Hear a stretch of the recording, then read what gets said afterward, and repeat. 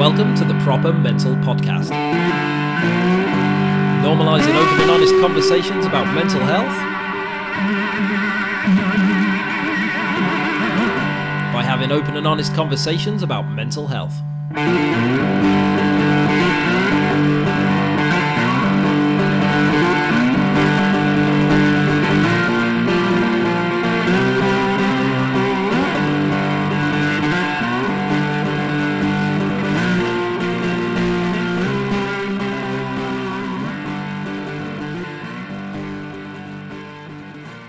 Welcome to episode 152 of the Proper Mental Podcast, and my guest this week is Kieran Cunningham, who is an author and an editor, a climber and a mountaineer.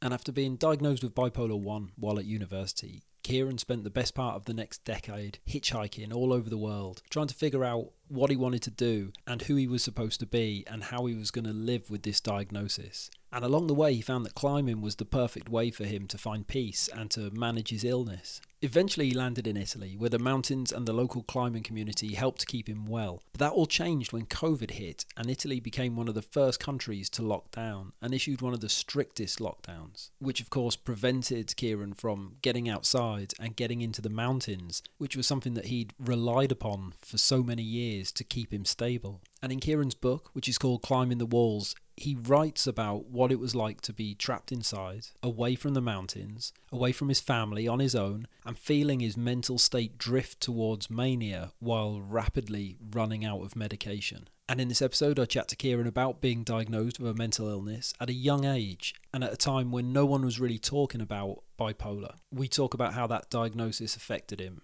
And we talk about how bipolar has impacted him throughout his life, his love of climbing, and how it helps his mental state. And we talk about his time in Italy that led to him writing the book. I really enjoyed Kieran's book, and I really enjoyed chatting to him. It's a wonderful conversation, and something that really kind of struck me when chatting to Kieran, you could really see his energy even through the Zoom screen, and when he was talking about some of the more challenging aspects of his mental health. You could see in him that weighed quite heavy. And then when he was talking about climbing, he just lit up. He became more animated and he just looked different. It was amazing to see, to see that passion for it. And yeah, I really enjoyed chatting to him. It was great to get a bit of insight about the book, about Climbing the Walls. I really enjoyed that when I read it. Something about Kieran being trapped in that apartment and knowing that his mental state is declining and knowing what's potentially coming and being able to do very little about it. It was quite hard to read at times. Yeah, quite intense, I would say. It was a great read and I got really invested in the story, I was really I really wanted him to do well. I really wanted him to be okay, But yeah, so it's a great read. You can get it wherever you get books from. I highly recommend you check it out. If you want to connect with Kieran, all his information is in the episode notes. If you would like to connect with me, all my information is in the episode notes. And if you would like to support Proper Mental, to keep it independent and ad-free, then you could join the Patreon community. It's £5 a month. There's a link to sign up in the episode notes. And for your £5, you get early access to the episodes. You get the videos that aren't available anywhere else. Loads of behind the scenes content. And I'm just trying to build a little community around the show,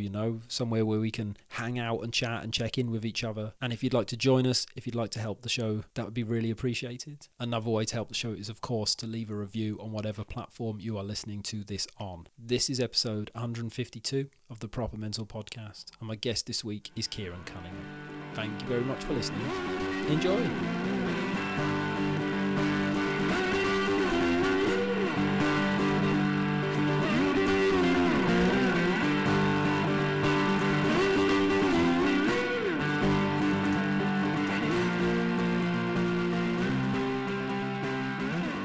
So here we are with another episode of the Proper Mental Podcast, and my guest this week is Kieran Cunningham. How are you, mate?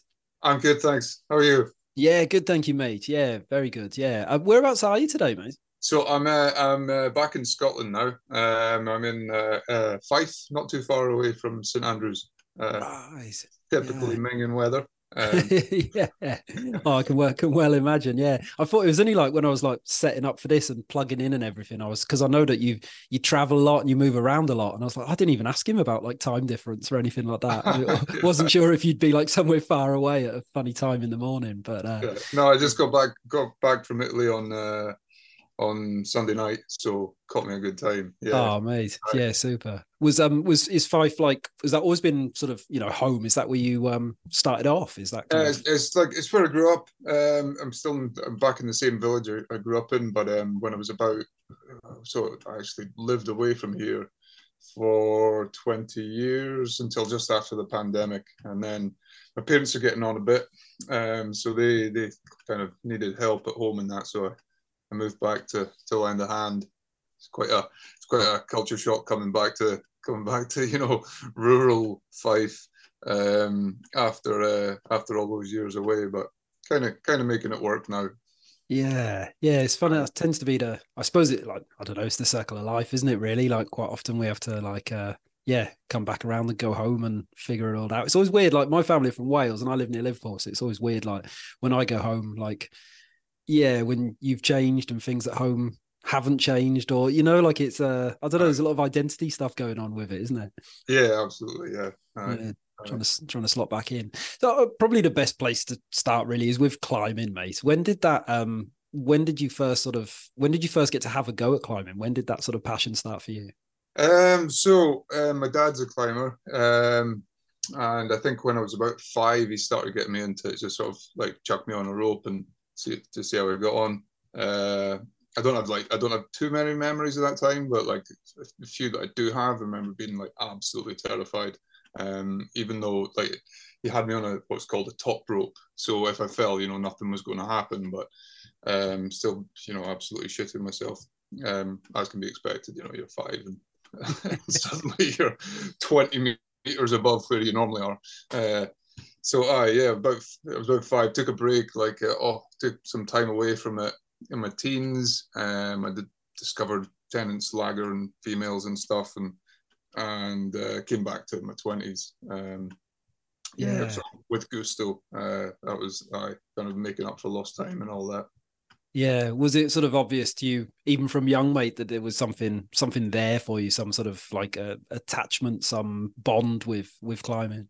I don't think so when I was young. I was into football and everything as well, and into music, I was like quite into literature as well, and things like that.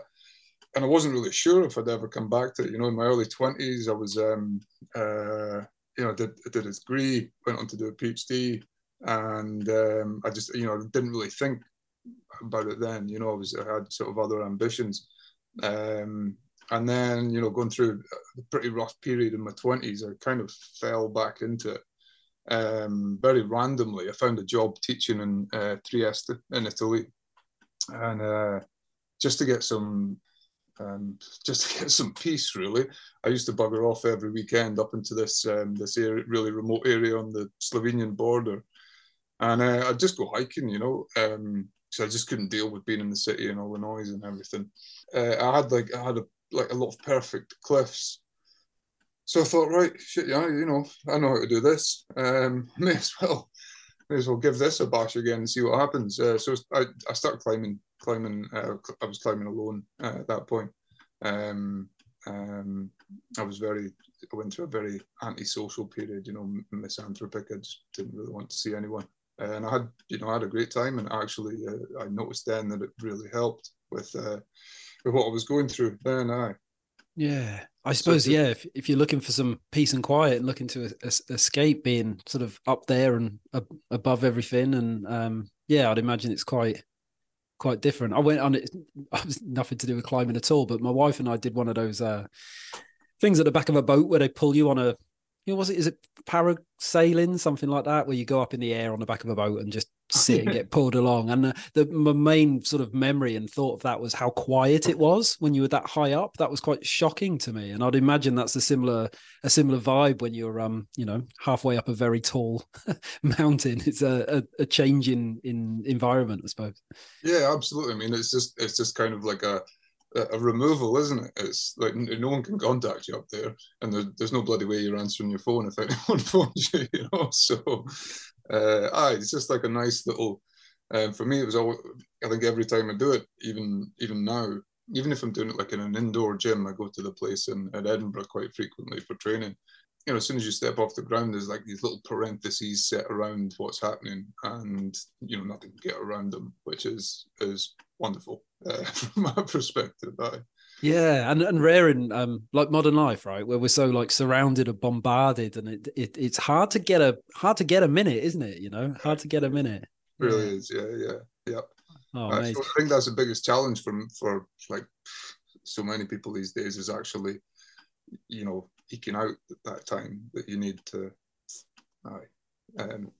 do your own thing, and whatever helps you with what you need help with. That sounds a bit vague, but yeah, there's just so many things that people need to take time for. Yeah, that's it exactly. And I don't know, it's hard sometimes to even realize that you need to take time for it when you're on that treadmill of life. Just kind of going through the motions of society that everyone's doing, and you can kind of, I don't know, I suppose speaking about my own experience, I kind of got lost in that. I lost sight of myself in that, and that played a huge part of me getting on well, is that I didn't have an outlet or some way of escape, and I didn't really know that I needed one, because I was just doing the same as everyone else. So I thought, well, everyone else is all right, maybe I should just be all right. It's we kind of get wrapped up in all that, don't we?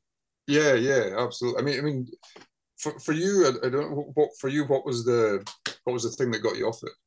Like, it was just getting really mentally ill, basically. Okay. When my son was born in 2016, that like my brain kind of like broke, and I think up until that point I'd been living very inauthentically, I had no idea who I was, and I'd really just lost myself along the way, and when that big event happened, there was no space. I couldn't absorb it. The everything that came with it, the change, everything, it was too much, and something inside of me just clicked. And I got sick like really, really quickly after that happened.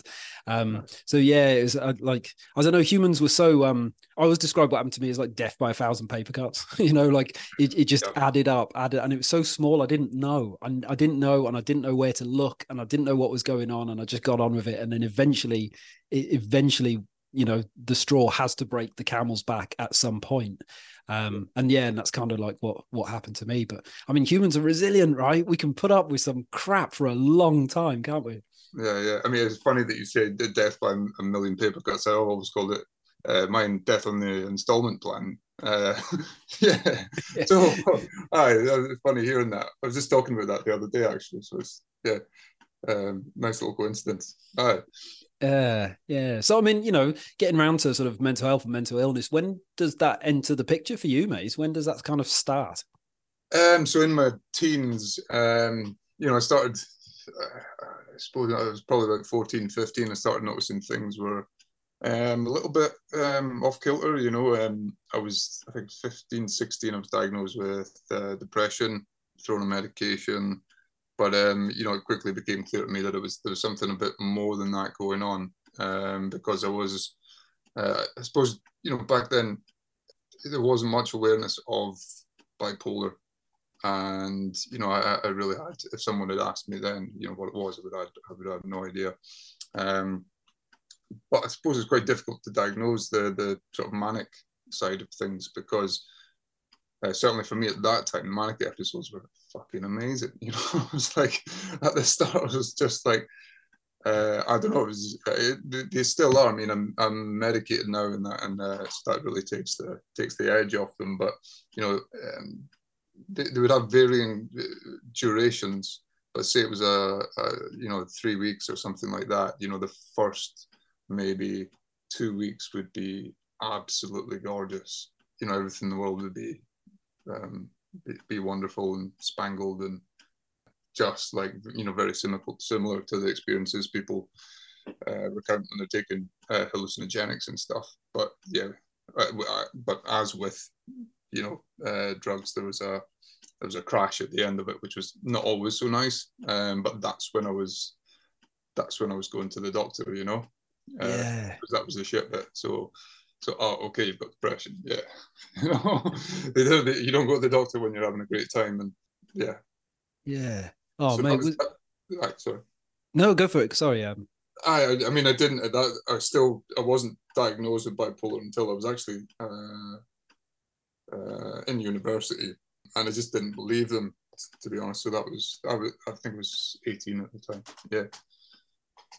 Was there anything about like bipolar out? Was it called bipolar? It When you wasn't. were 18? It was No, because manic depressive. I can actually still see like the leaflet that the doctor gave me. I was in Edinburgh at the time, and it was manic depression. yeah. So so I'm guessing there wasn't much out there to kind of even read up on it or research what it was or anything like that, mate. No, no. I mean, I'm so I'm not that ancient. The internet was about then, but I had like no bloody clue how to use it, and it certainly wasn't as the same tool that it is these days. So yeah, when the doctor told me about it, it was basically essentially that's what it was. It was like a leaflet and a prescription. My high school girlfriend at the time, still good friends with her. She's actually a psychologist now, and then she'd obviously had interest in it from a young age. She actually suggested that might be the case, that I might be bipolar, before the diagnosis. So yeah, I spoke to her a little bit about it, but I think there was a lot of, for one reason or another, denial. I just didn't. Manic depressive. It doesn't sound nice, does it? It's and it certainly wasn't something I wanted to share with my friends or that. Yeah, there's so much like internal stigma and shame around diagnosis and labels and whatever you want to call it. I know, like for me, for a long time, I didn't want to like, I couldn't move forward with getting help with these things in therapy and medication and all the stuff that I do now, because I thought, well, once I start saying it and embrace that I am it, then it's real. And I don't want this to happen. I don't want it. So I'm not going to engage with it. Right. So it was just like this huge denial thing, but there's so much internal shame and stigma about these labels, isn't it? I think a lot of that we put that on ourselves. Maybe I know that was the case with me. I often say to people, I suffer with depression and anxiety and all these things, and most people don't flinch now, but I kind of felt like they would have flinched, maybe a few years ago. Yeah, even to this day, where if I'm speaking to people and I know them well enough to tell them that I am bipolar. I sometimes have difficulty with it because I want people to approach me as human first, bipolar second. That's not, that's just kind of there. It's not the whole thing. It's just a part of the whole. It's just yeah. And I suppose we're never quite sure how people are gonna respond. That's the big worry. And I personally, in my experience, most people are good people, and and they don't know how to respond appropriately, but they want to respond appropriately. But we kind of put that pressure on ourselves, don't we, to not have to ask them to respond? Maybe. Yeah. I don't know. I'm not quite sure what I'm trying to say there, Kieran. But I totally get you. I totally get you. Mm. I mean, that's something I've really struggled with over the years. I think. Because I didn't really tell anyone apart from my high school girlfriend until I was 31, and when I did, they weren't always sympathetic ears that the confession fell on, and it did feel like a confession. It wasn't just like dropping it into discussion or whatever.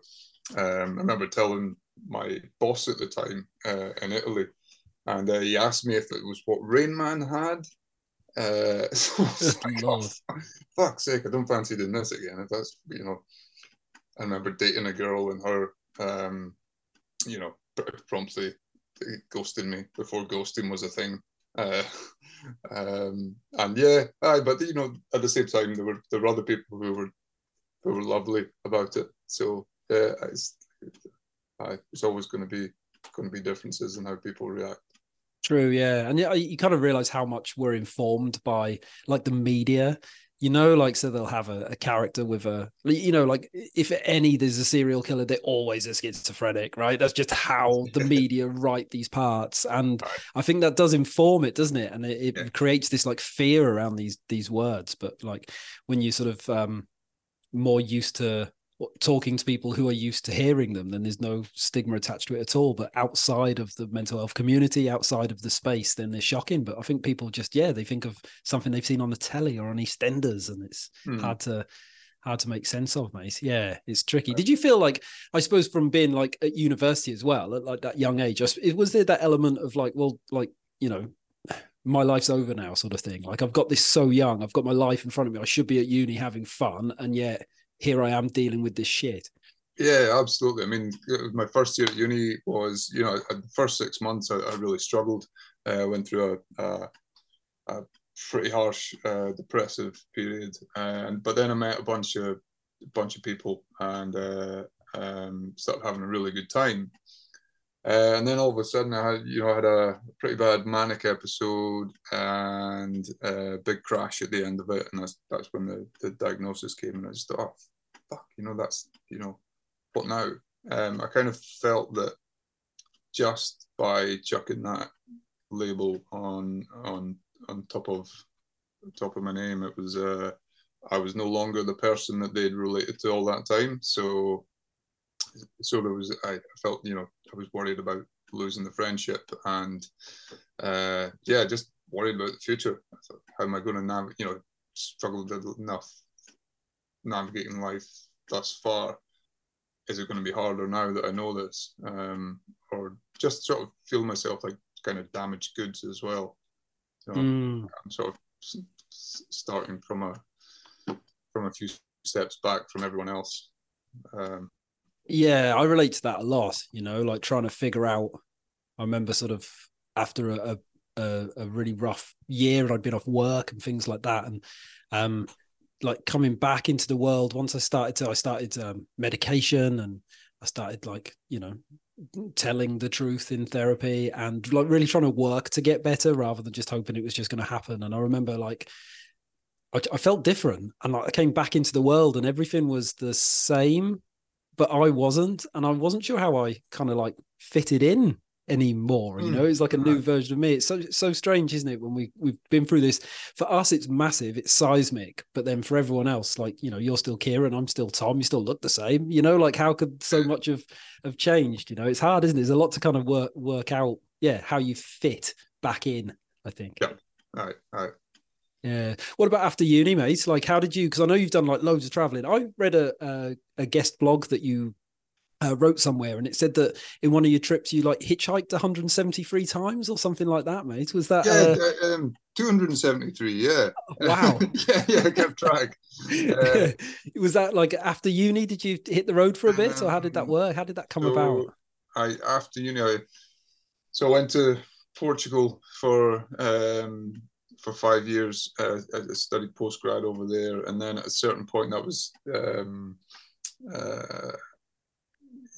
I was doing a PhD over there, and then about 6-7 months before the end, I had a massive manic episode. I actually overdosed, and I was in hospital for a while. And when I got out, I just thought, okay, fuck it, I don't want to do this anymore. I hated the PhD I was doing. I was struggling with work, struggling with the relationship I was in, and so I just took off to America for a year, and I didn't have much money. I think I had like $800 when I set off, and started hitchhiking in South Carolina, and I made it all the way to San Francisco and back. I stopped off in the way in New Mexico for about 3 months, and lived in a commune there for a bit. But it was, looking back on it, that was one of the best experiences of my life. It's kind of hard to explain that, but I was just living day to day. Didn't really have to deal with any of the regular pressures you have when you're in one place. And that's something I'm maybe like a little bit past it now, but something I'd love to do again.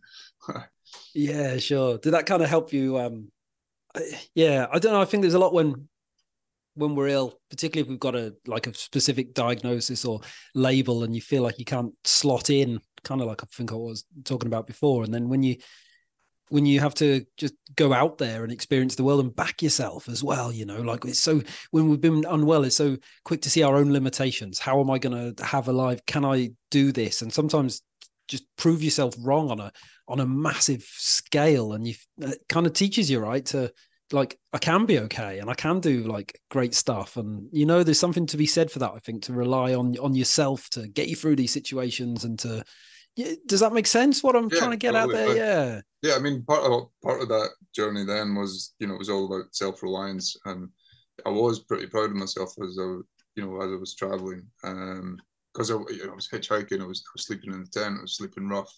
I just sort of showed myself that I could survive, and I did it in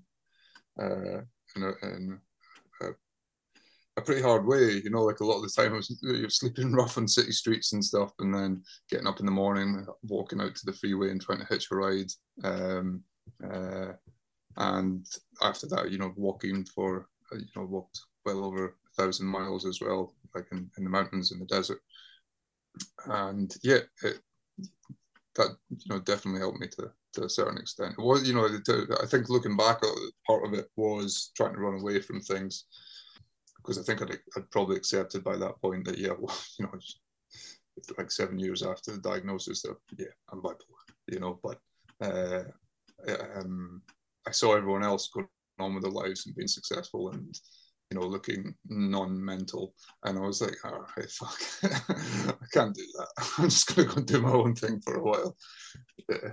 And I suppose, like, timeline wise, I really want to get us to Italy around the time of the pandemic, because that's where your book is set, and that's where I found out about you and stuff. So was it kind of eventually like a life of travel and adventure that led to more climbing and more nature that would eventually take you to ending up in Italy? Is that kind of how it worked?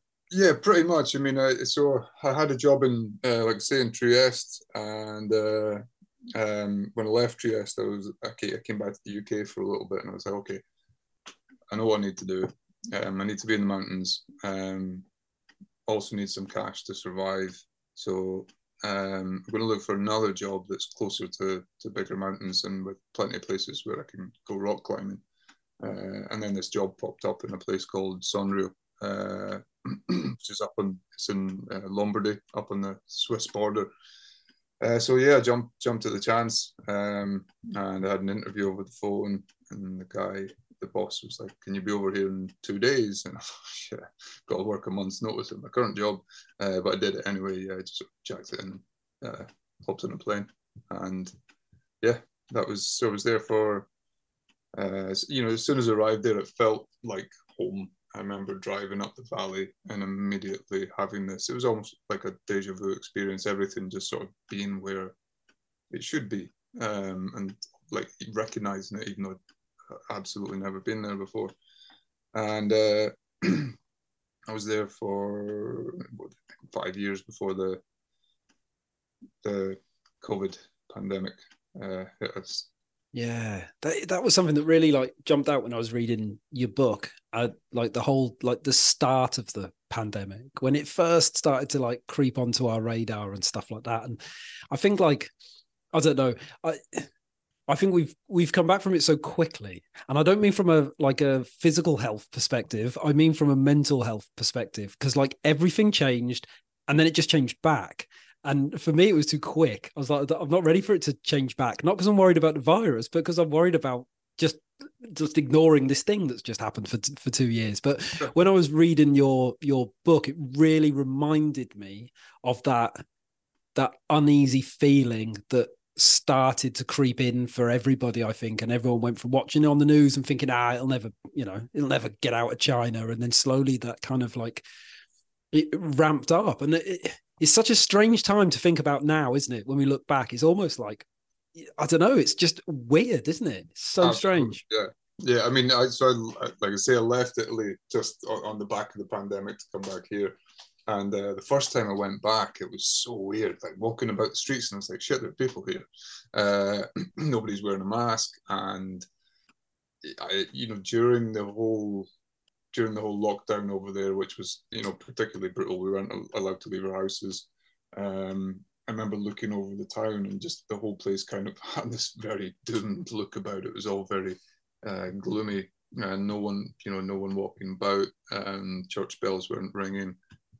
And then to go back to almost a year later, and seeing everything change in full life again, it was so weird. Yeah, just I couldn't really reconcile that with the memory of how it was when I left.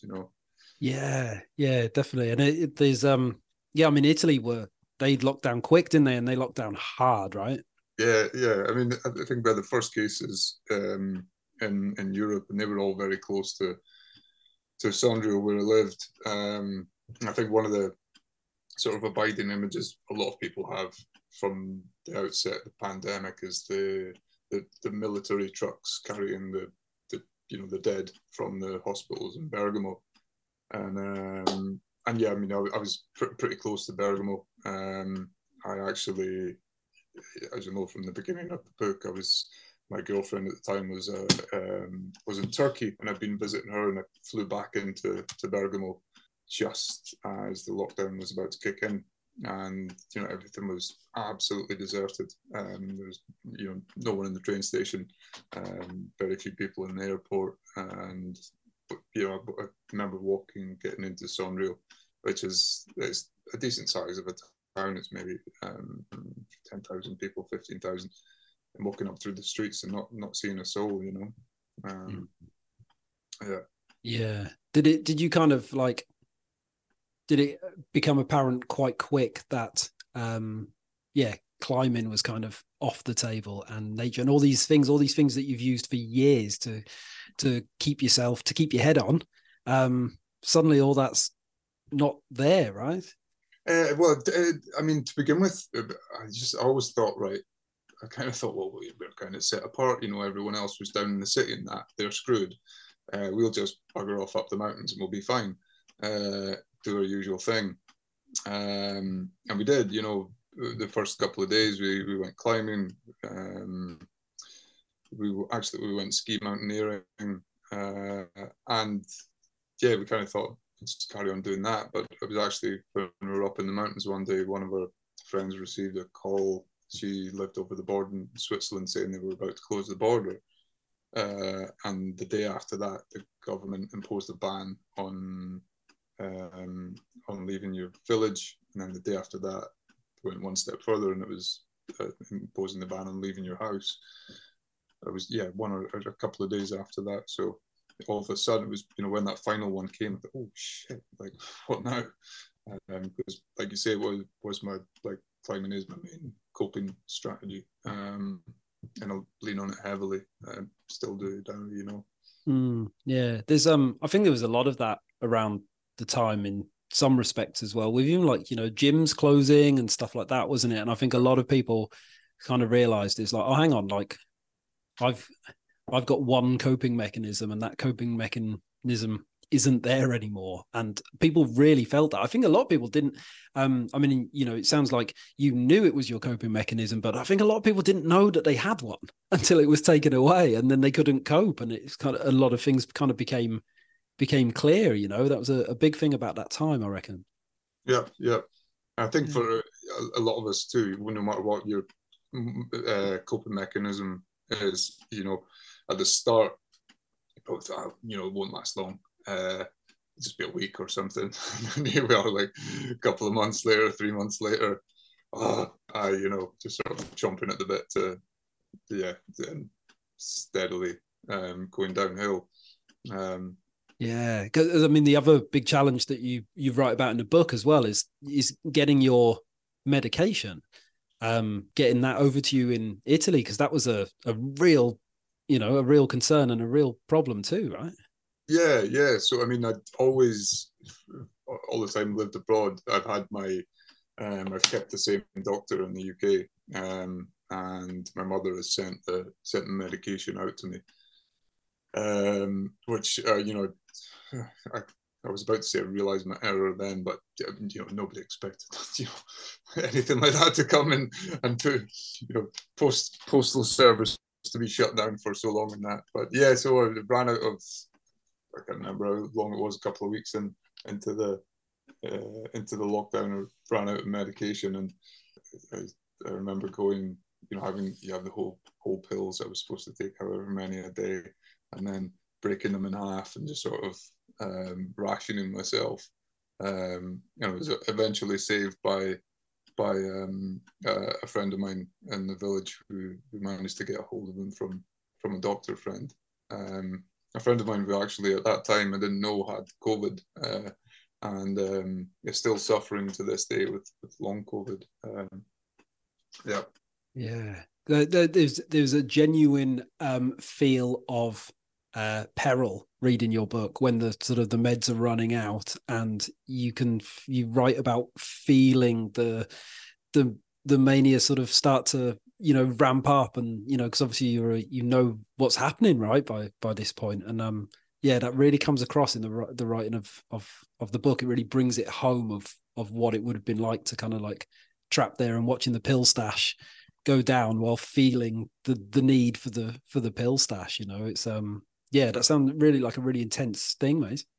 Yeah, I mean, just all those things combined to put me in the worst situation possible. Wasn't climbing, I didn't have access to couldn't see my friends, couldn't see my family, wasn't sleeping much, just because I wasn't probably being as getting as much exercise in as I normally do. Depend on exercise for that, and that's normally the number one thing that sort of can trigger me.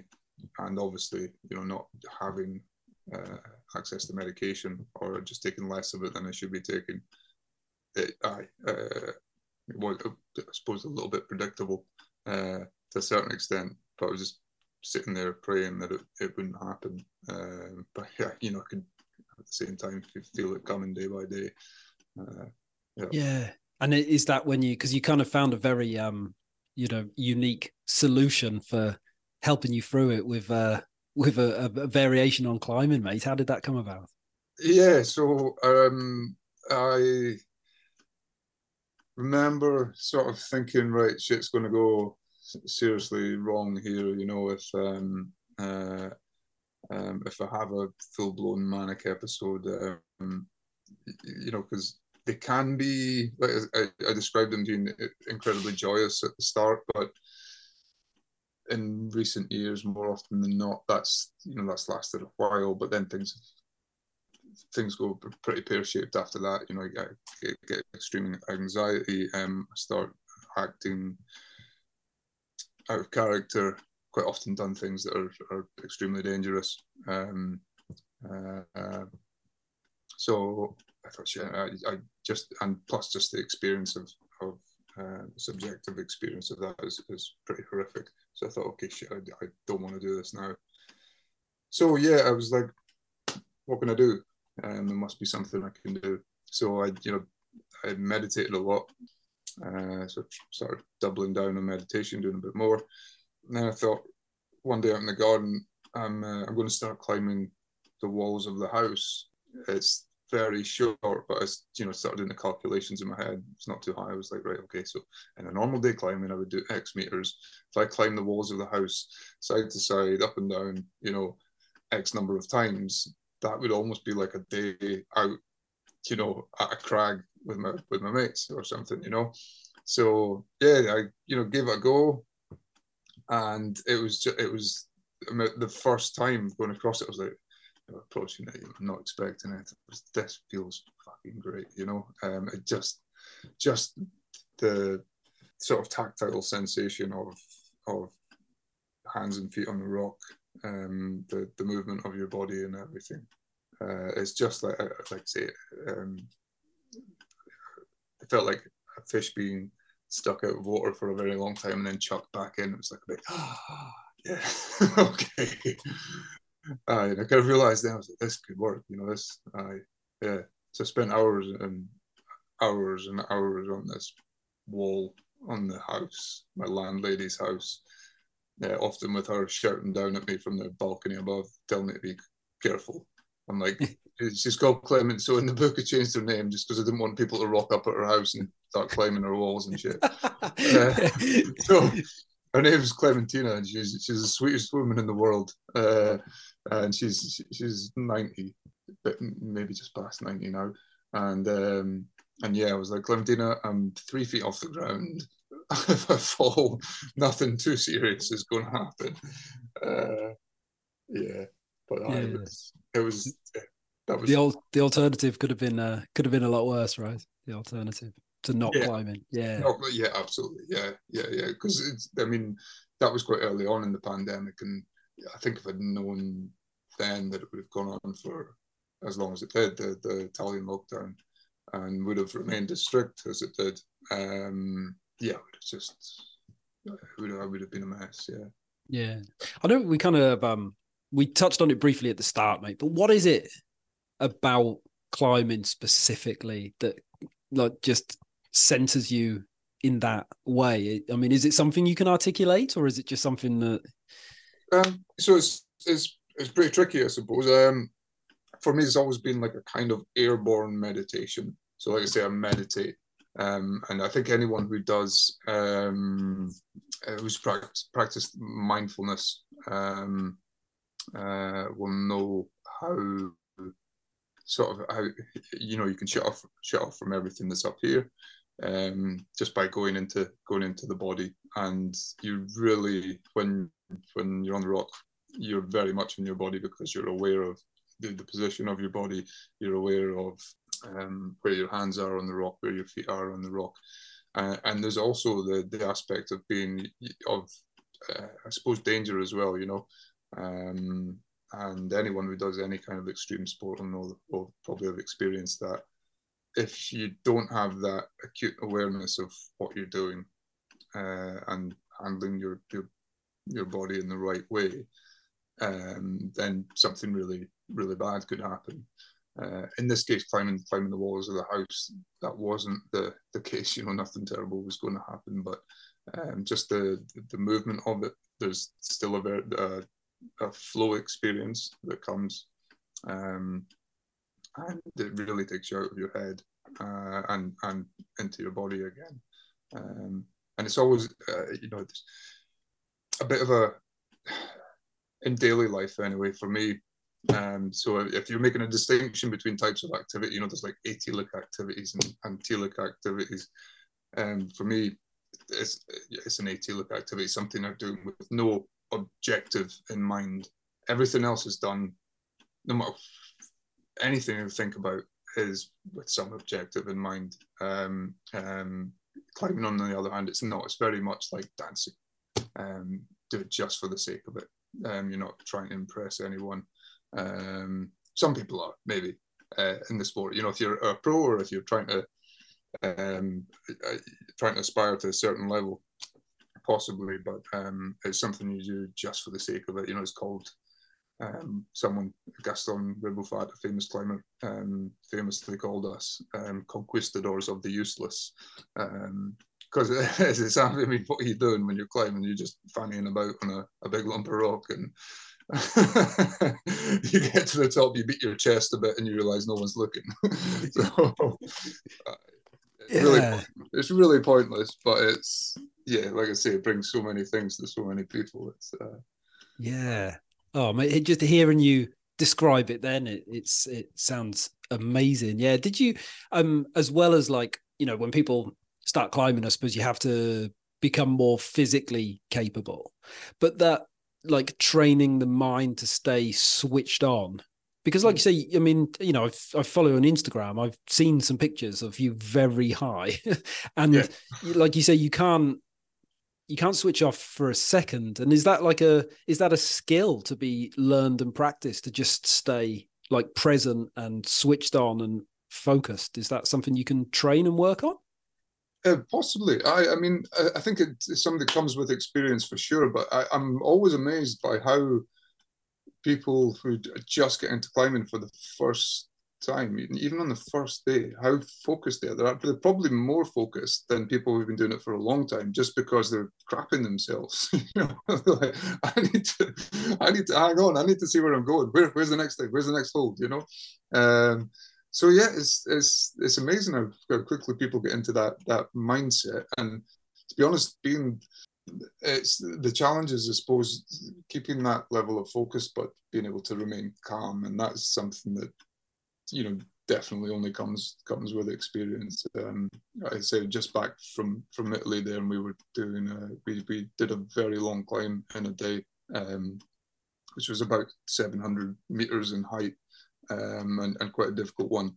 And it was quite dangerous at times. There's two types of climbing. There's sport climbing, in which you have bolts already fixed in the wall. So if you fall, nothing's going to happen. Just assuming you've got a competent belayer holding your rope.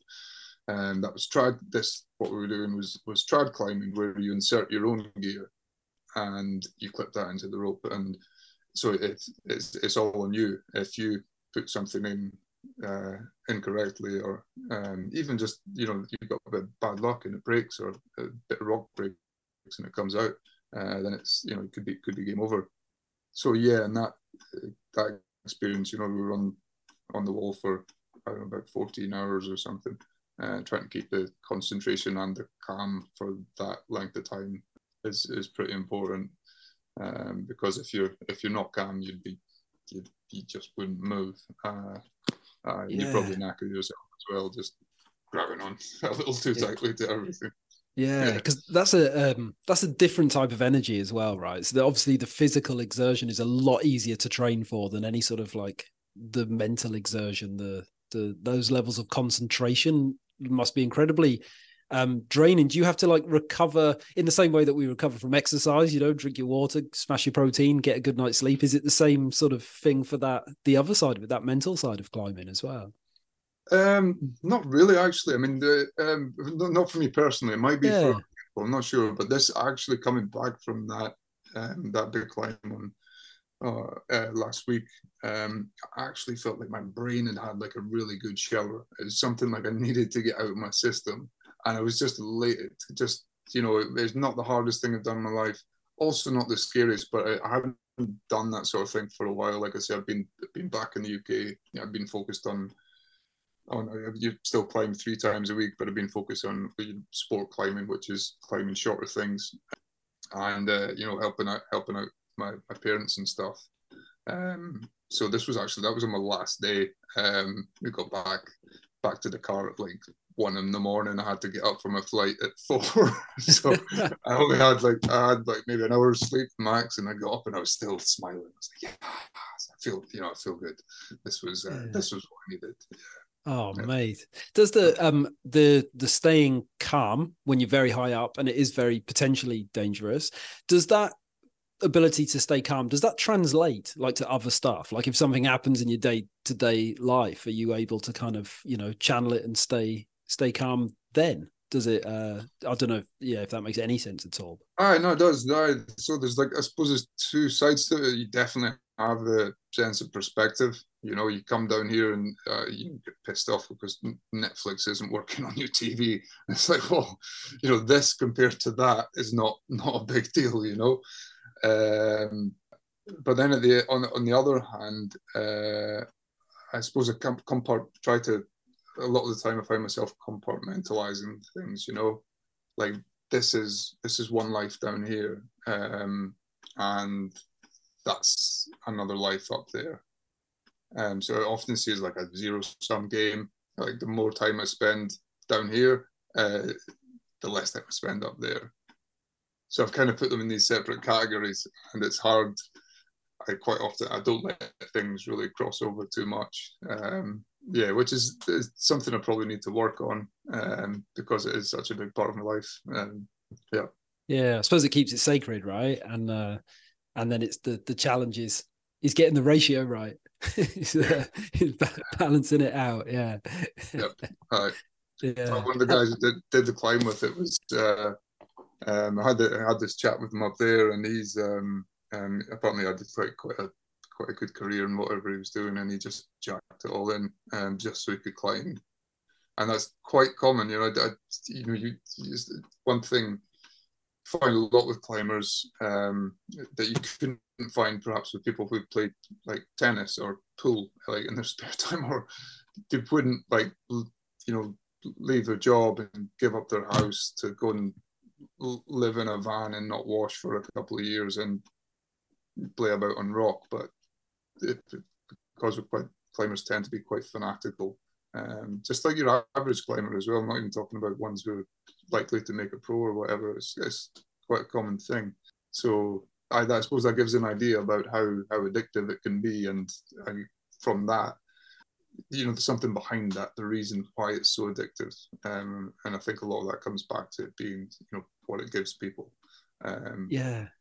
Do you get a lot of like the benefits as well of being in nature? Because that's something that's talked about with like mental health a lot more in recent years, isn't it? And that it always like fascinates me, people's relationship with nature. I had I don't know if you know Richard Mabey, the author, right? Yeah, and he had a really interesting take on that. And he was saying to me, nature isn't like some green Prozac for us to just dip our toes in when we need to feel a bit better. He's like, nature is out there doing its thing and we are part of it. And, it doesn't really care about us at all.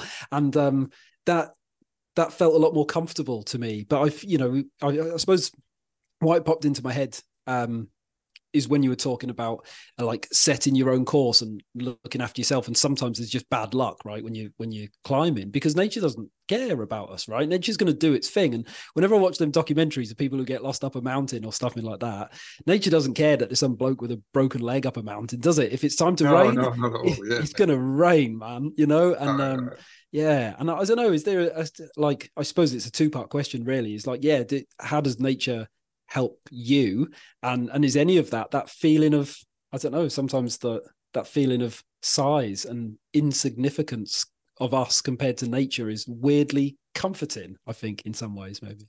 Yeah, absolutely. I mean, because you think about the weight we put on so many things, the sort of degree of importance we give to so many trifling little things, and I think when you're in the midst of nature, it doesn't have to be big mountains. You'd be like in a massive desert, in a forest or something. Just be these things, compared to this, and it's just not just size, but also the aspect of time. You see how these things have been here for ages, and they regenerate and they go on, and they'll be here for a very long time after we're gone. Yeah, there's a realization there that how small you are. That's a bit of a cliche, but that translates into maybe an ability to look at things that happen in daily life and just say, shit, it just doesn't matter. Really doesn't matter. And that can certainly be beneficial. Yeah, I've been thinking about that a lot recently. I think with the changing of the seasons, right, sliding into autumn and on into winter, and like we are the only species that doesn't adapt to the changing of the seasons. And I'm sure there's something in that, the fact that every other species on the planet will change how they behave when the weather changes, when the seasons changes, and we don't, man. We're just like grinding on that conveyor belt of life, capitalist society.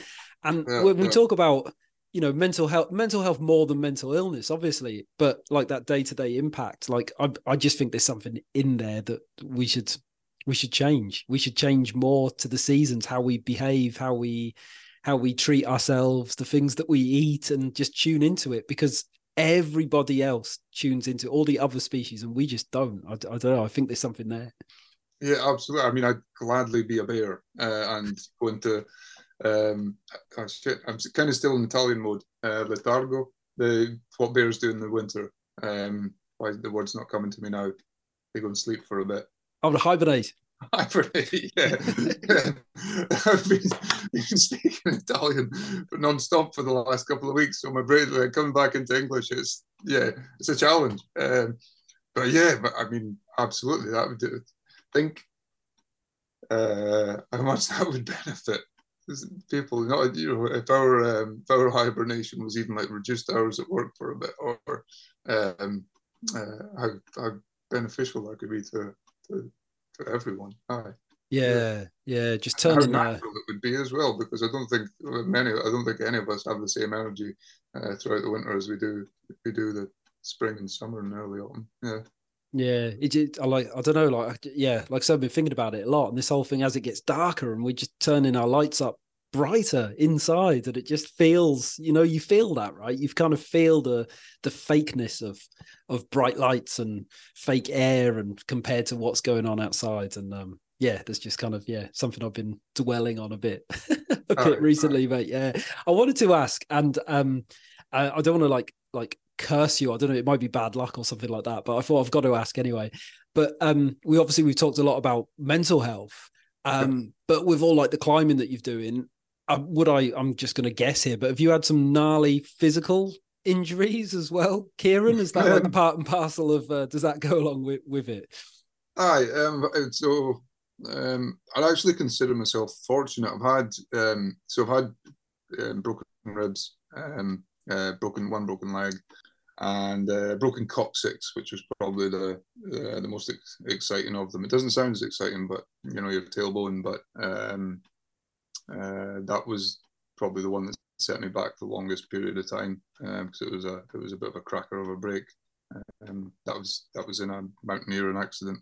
I fell through a cornice and ended up sliding down a mountainside for quite some distance, maybe 100 or 200 meters, and it was on a giant steep snow slope, maybe about sort of 45 degrees in angle, and it was just pure snow, except from one stone that was like maybe, I don't know, the size of this cup or a bit bigger, and my tailbone found this rock on the way down. that's what smashed it. Yeah. Wow. And I actually had to crawl down to my car and then get myself to hospital. And yeah, it took I think it was probably like it was over a year before I was fully fit again from that. Yeah. No. Yeah. I suppose that's kind of like I don't know, that must be Does it play in your mind at all, or do you just not? Is that like the climber mentality that you just like? Yeah, it doesn't matter. It's just part of. Sometimes it happens, No, it does. Yeah. I mean, and certainly climbing is as you can maybe imagine, there's a lot of macho people who are like, I don't give a shit, or getting injured is part of it. I mean, I don't want to get injured. If I get injured, I have to stop doing it for like a very long time. So yes, always on my mind, no matter what I'm doing, whether I'm doing really easy stuff indoors or just training indoors, or doing more obviously dangerous stuff outdoors. It's always there. Right. Yeah. What's the what's the like the bucket list climb, mate? If there was one that you've always thought, oh, I'd love to do that, or is there something out there that's well, I suppose I'm a little bit different to other climbers in this, because I don't like climbing in popular places. So I think a lot of climbers, if you ask them that question, they would say El Capitan in Yosemite, like Alex Honnold did. Oh, is that the free solo guy, right? That was a free. Exactly, yeah. Wow, yeah. So that piece of rock has been harassed like no end since that film. Just everyone in the world was like, okay, we're going to go there, and it's the dream of so many climbers. But yeah, I wouldn't fancy that. The place we've done most of my serious climbing is a place called Val di Mello in the north of Italy, and that's where that climb was last week. And I have tons of objectives there, and they're all bucket list. Like that was a bucket list one last week, but there's enough there to keep me going for a lifetime. So and in terms of mountaineering, when I was young, I always thought, oh, K2, but yeah, I'm past that now. I'm a bit too old now. And I couldn't afford the fees to do it. You need about 50 grand in your pocket for a couple of weeks entertainment. Aye. Yeah. Yeah, that's it. That kind of like, I don't know, you hear that a lot, doesn't you? Is the fact that a lot of these, just in general, like expeditions and stuff like that, is this so expensive that the only people who can afford to do it are people who really shouldn't be doing it. And that just causes just chaos and accidents. And yeah, it's just a bit messy, all that, isn't it, mate? A bit Yeah, messy. it's pretty tragic, you know. Um, Yeah, exactly like you said. yeah. People with a lot of cash, but probably with no experience, and they're the only ones who can do it these days. Oh, mate. Well, we're hitting the hour mark here, so it's probably a great time to Yeah. wrap it up. It's flown, huh? Yeah, it's just gone Yeah. straight. But mate, thank you so much for your time today. I Thank you. really really enjoyed your book, and it was great to kind of chat to you about it and stuff like that. And yeah, it was lovely to meet you, mate. Thank you for joining me today. You too. Cheers, man. Cheers. Ta-ra. Appreciate it. Thanks.